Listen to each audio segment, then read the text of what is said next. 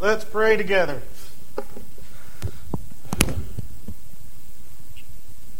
Yeah, Lord, let us be like you. Let us be like you. God, change our hearts so that we can be like you. May that be our prayer tonight. May that be our prayer every day. Bless this time as we seek to go right in that vein. In Jesus' name I pray. Amen. I ask you to open up God's Word with me to Matthew chapter 7. Matthew chapter 7. And we start with a question. And it's a question that is an easy answer question, and a question that will probably draw some memories to your mind, or maybe even something you're dealing with now, or certainly things we have dealt with in the past. But have you ever done something to somebody? Have you ever treated someone in such a way that it made you feel guilty? What you did to this person, or how you treated this person, or the way you reacted, or something like that, it made you feel guilty about what you did. Or hopefully maybe it wasn't guilt. Maybe it was the Holy Spirit and it was conviction. If you're probably with me on this, and we can probably all fairly say, yeah, I've done some wrong to some people, and I've treated people unfairly, and I've done some bad some things. Maybe maybe that's it. Maybe we have treated somebody unfairly. Maybe that is the thing, that we had an opportunity to treat somebody fairly, but we chose to treat them unfairly. Maybe we have ignored somebody. I know I have been guilty of that in the past. To avoid any kind of commitment on my part, or any kind of obligation, or having to go above and beyond, I've ignored people in order that I wouldn't have to communicate with them, or I wouldn't have to try to befriend them or anything. I've just tried to stay out of their way. Maybe you've had a relationship end in a way that you would like to take back. Maybe that's you. Maybe you've had an outburst of anger at a certain person, and you wish you would give anything if you could just go back on that moment and take it back. And obviously this list can go on and on and on, and all different kinds of examples and kind of things like that, because we've all made mistakes with other people, right? It doesn't make it right, but we've all made mistakes with others. And sometimes these are emotionally driven mistakes. Sometimes these are pride-filled mistakes. Sometimes these are greedy mistakes. And there's all different kinds of reasons. And sometimes we allow the moment to control us instead of being prepared to handle the moment. What we're looking at tonight is God's ultimate preparation for us to handle the moment. It is God's ultimate preparation, Jesus' command for us to be able to deal with others. Hard others, nice others, great others, poor others, all different kinds of others, right? That God has given us this command through Jesus Christ in order to be able to handle each and every situation that we may find ourselves in when we are with others. And so what we refer to tonight is, in Matthew 7:12, we refer to as the Golden Rule. So let's just go ahead and read it. So, in everything, do to others what you would have them do to you, for this sums up the law and the prophets. So we get to this passage, and Mike, you can just leave it up there the whole time, if that's fine. We get to this passage, and it starts with a summary word. The first word in this verse is so. So is a summary word. It's like therefore, or thus. And this is one of Jesus' very famous summary statements in Scripture. When we think of summary statements in Scripture, we think of like the Great Commandment. You shall love the Lord your God with all your heart, soul, and mind. This is the first and greatest commandment, and the second is like it. You shall love your neighbor as yourself. And we find out it's a summary statement because right after that in verse 40, it says, all the law and the prophets hang on these two commands. We see the same kind of thing. What we talked about this morning in Romans chapter 12. We see that Romans chapter 1 through 11 is a big, broad layout discussion of the gospel. And then we get to Romans chapter 1 and we get that big word, or chapter 12 verse 1, and we get that big word, therefore. Therefore, I urge you, brothers, in view of God's mercy, to offer your bodies as living sacrifices, holy and pleasing to God. This is your spiritual act of worship. And so we have right here, this is, okay, here's the gospel. Therefore, do this, offer your bodies as living sacrifices, okay? And so what the Golden Rule does, it's the same kind of principle. It takes a large section of what we have been studying on the Sermon on the Mount, and it summarizes it. Okay, and so we kind of get our starting point in Matthew 5:17. Matthew 5:17 says, "Do not think that I have come to abolish the law or the prophets." Okay, so Jesus, he's already gone through the Beatitudes. He's gone through salt and light, and now he gets kind of to the moral part. He gets to the part where everyday righteousness through morality is being taught, that it's not what you've heard, but it's what I'm saying. And so what he's saying is, listen, I'm not here to abolish this. I am not here to abolish this. And then we fast forward all the way through the remainder of chapter 5, all the way through chapter 6, and halfway now through chapter 7, and we get to this, for this sums up the law and the prophets. So he says, I'm not abolishing the law and the prophets. Fast forward. This sums up the law and the prophets. And so what we have here is an envelope.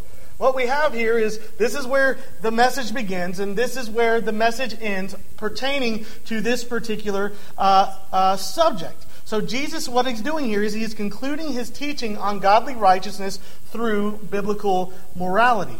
And then he is transitioning, and what we'll see if you look through your headings here, the narrow and the wide gates, the tree and its fruit, the wise and the foolish builders, he is transitioning from godly righteousness through biblical morality to godly righteousness through faith in Christ. And so what he's doing is he is moving from our expression of righteousness to the source of our righteousness. So he's going from expression, the way we live it out, to the source, the reason that we can have it in the first place. So what he's doing here in the Golden Rule is he's answering the question, how should all kingdom righteousness be expressed?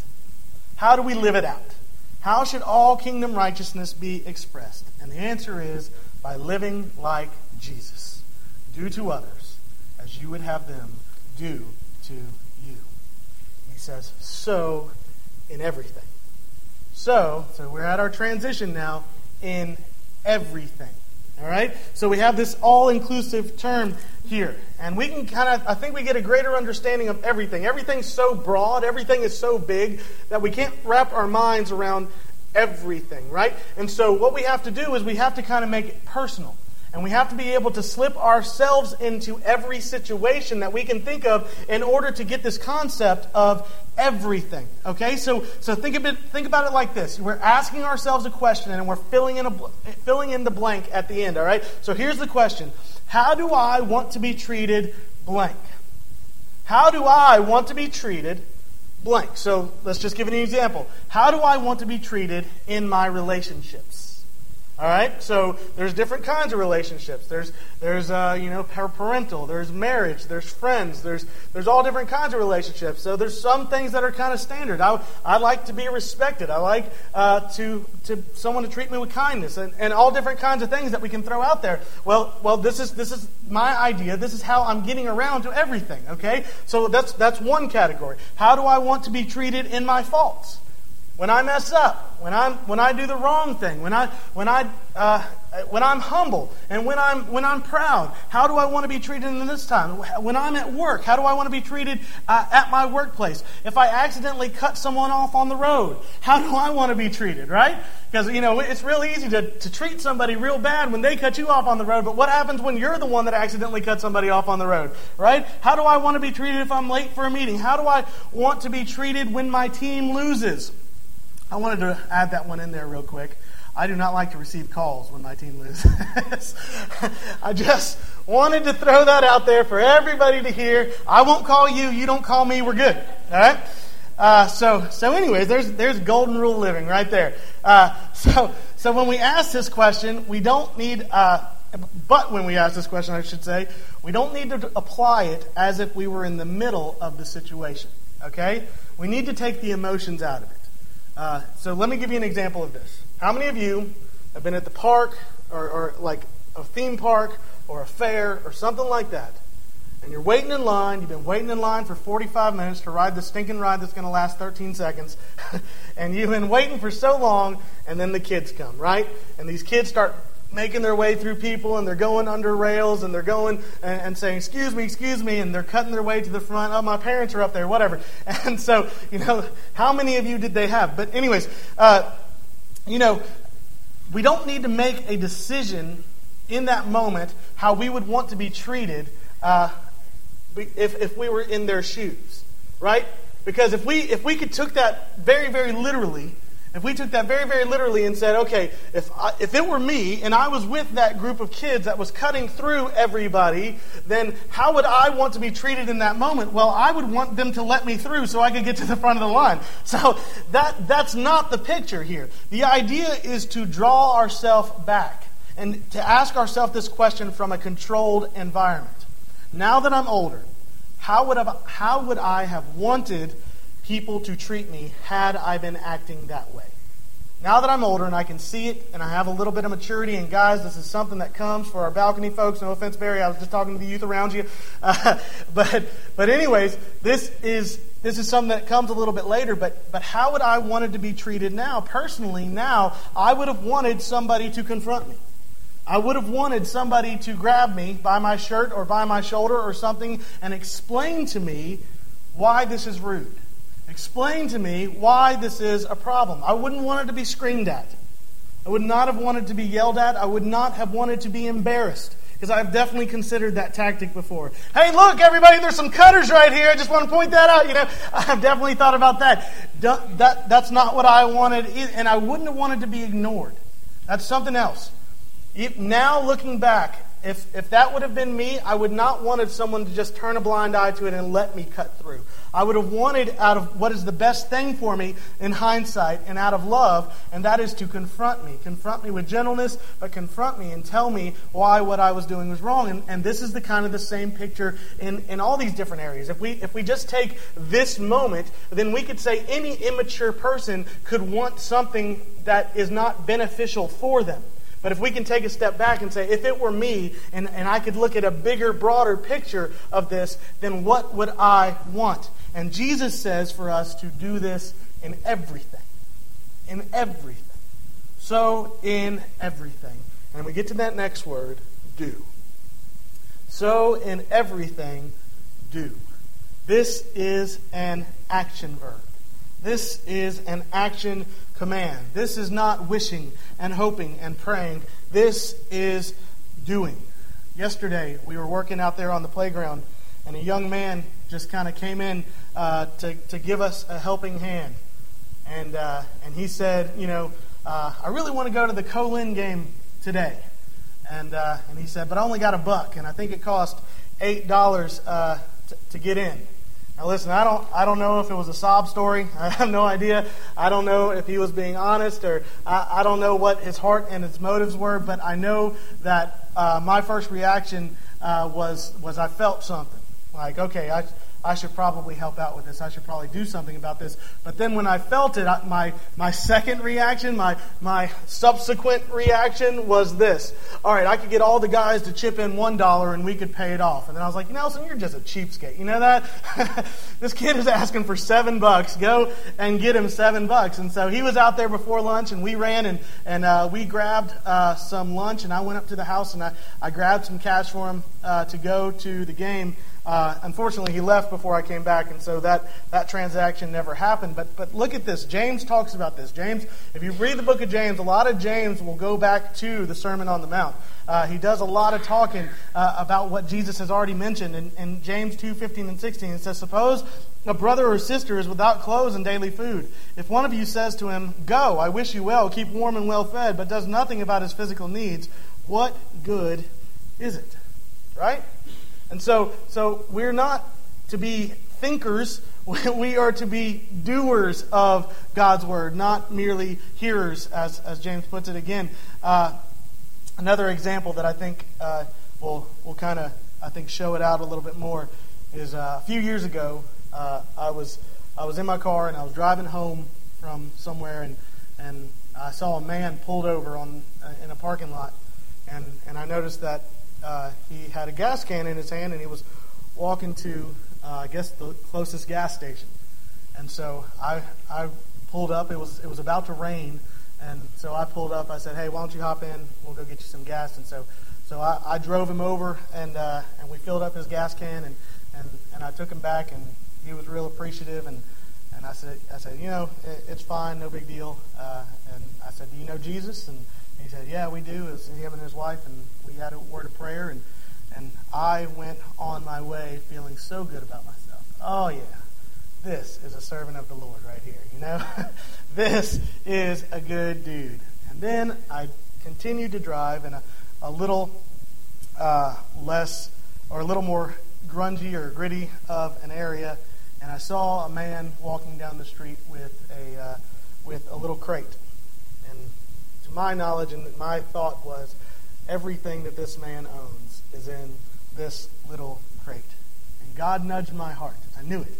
When I saw him, God nudged my heart to go and to help this man out. And I just kept on driving.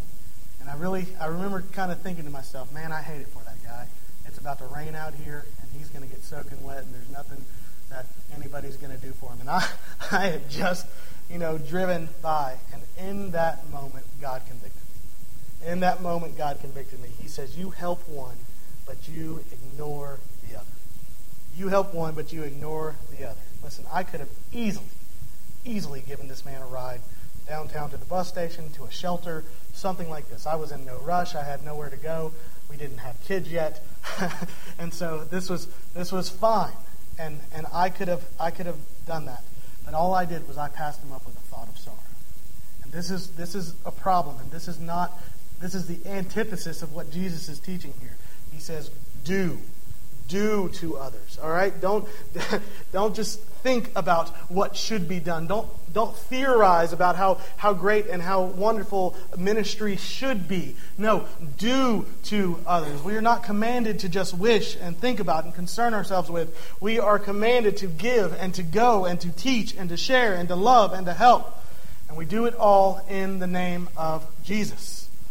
So, in everything, do to others. We get to this next two words here.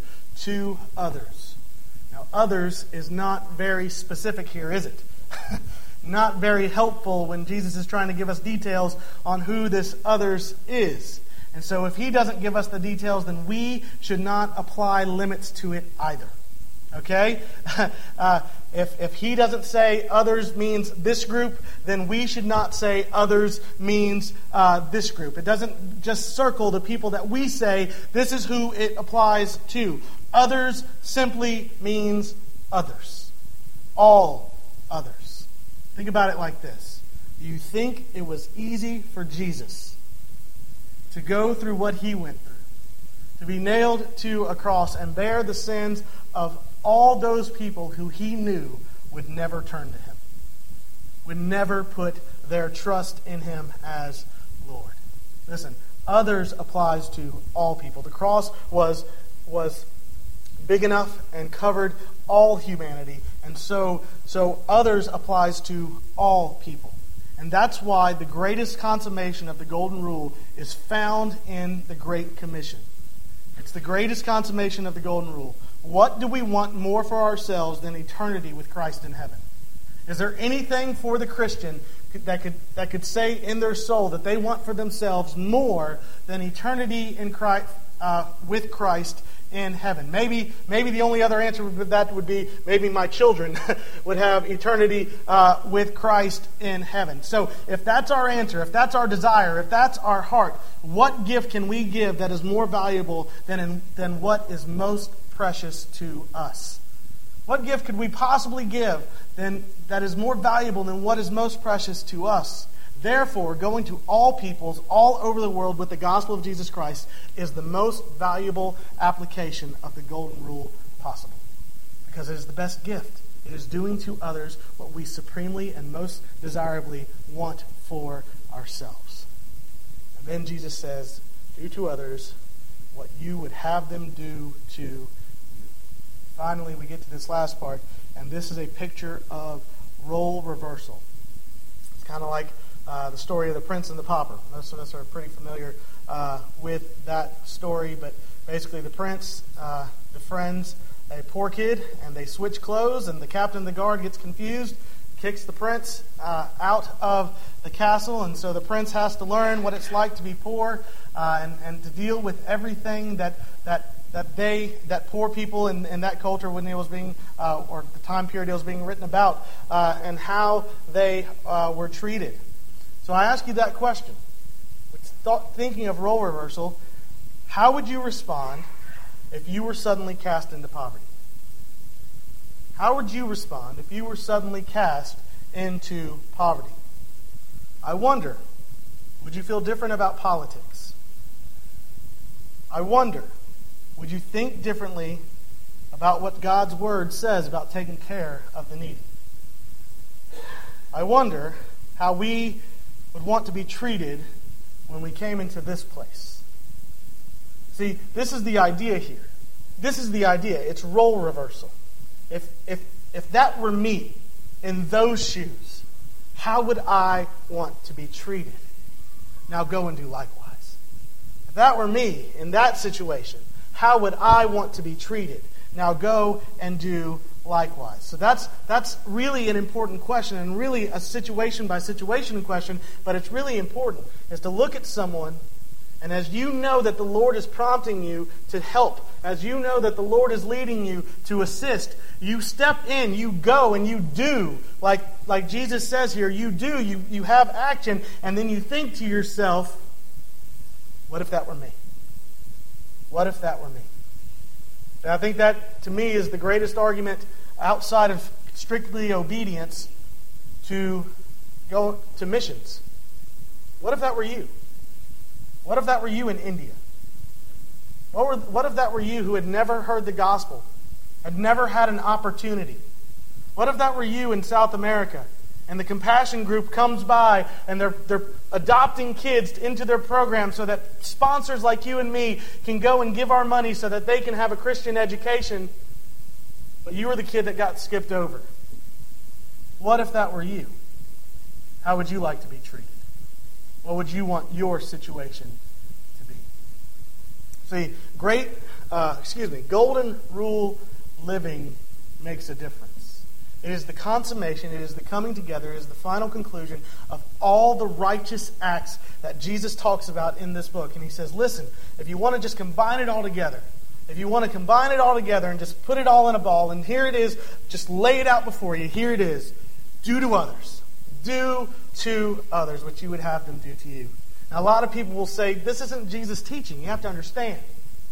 There's years, Confucianism, years and years before Christianity, talked about this. Buddhism, years and years before Christianity, talked about this. Even Judaism, literally 10 years before what we presume to be the death of Jesus, that date, right around AD 20. There's a Jewish scholar, a Jewish man who was asked, sum up the law for me. And he said, don't do to others what you don't want have done to you. And if you look at every single one of the quotes that we could equate to what we call the golden rule, and say, a lot of people say, well, it wasn't Jesus' idea. The difference is every one of the other ones is given in a negative sense. It's given in the don't do to others what you don't want have done to you. And Jesus turns that on its head. He gives it a positive outlook. It's not about what we stop doing. It is about what we do. It is about doing. It is about going. It is about giving. It is about teaching. It is about surrendering. It is about humbling ourselves and getting out before people and doing to them what we would want done to us if we were in their situation, and it leaves a mark. It leaves the mark of Jesus Christ. I want to share with you a story real quick. It's called the story of Catherine Laws. And Catherine Laws was a woman back in the 1920s who had married the warden of the Sing Sing prison. And the warden, her husband, began what was the first basketball games at this prison.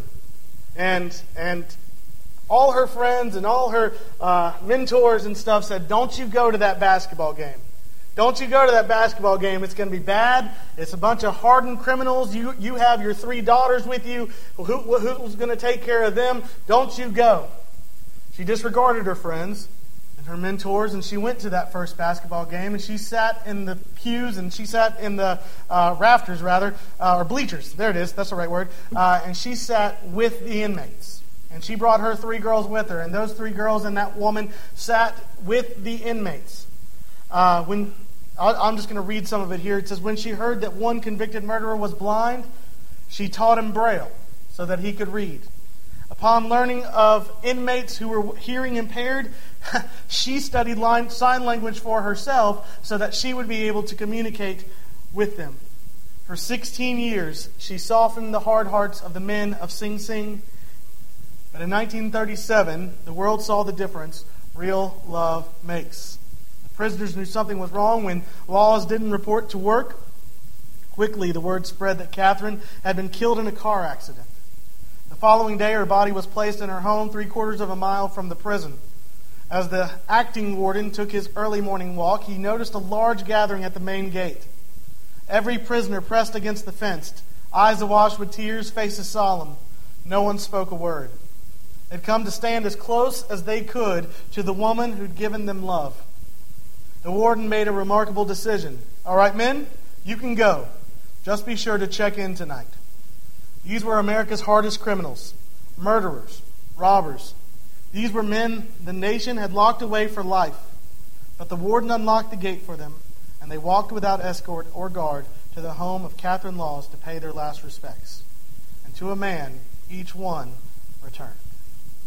Catherine Laws is an example of golden rule living and the impact that it can have on the lives of others. And kingdom righteousness is ultimately expressed by following this simple rule. And so our question tonight, our concluding question, our concluding thought is, how do we express ourselves as followers of Christ? Who do we value? Do we set people in the place where we would say, I'm treating you how I would want to be treated? Or are we more concerned with how I want to be treated over you at all? So let's consider that. Let's pray about that. And if the Lord's working on you, you respond to that. Let's pray. God, I love you. And I just pray that you would use this, Father, for your glory. God, that you would use this. Lord, it's so simple. It's so simple and it's so taught, God, that it's become cliche. And unfortunately, most of our good things that have become cliche sometimes get pushed to the side. And God, I just pray that this would be something that you would revive in our hearts. That this is not cliche. This is life. And God, the way that you have summarized, the way that you could put it in a nutshell so that we can understand it, is, God, very simple. Do to others as we would have them do to us. So God, may we be honest when we're in those situations, Father. May we be genuine when we're in those situations, Father. Let us consider what your Holy Spirit has led us to understand tonight. And Father, may we go and do likewise. God, it starts with you. It starts with your Son. It starts with the fact that Jesus came and did what he was talking about. Jesus came and did for us what any normal person would want done for them.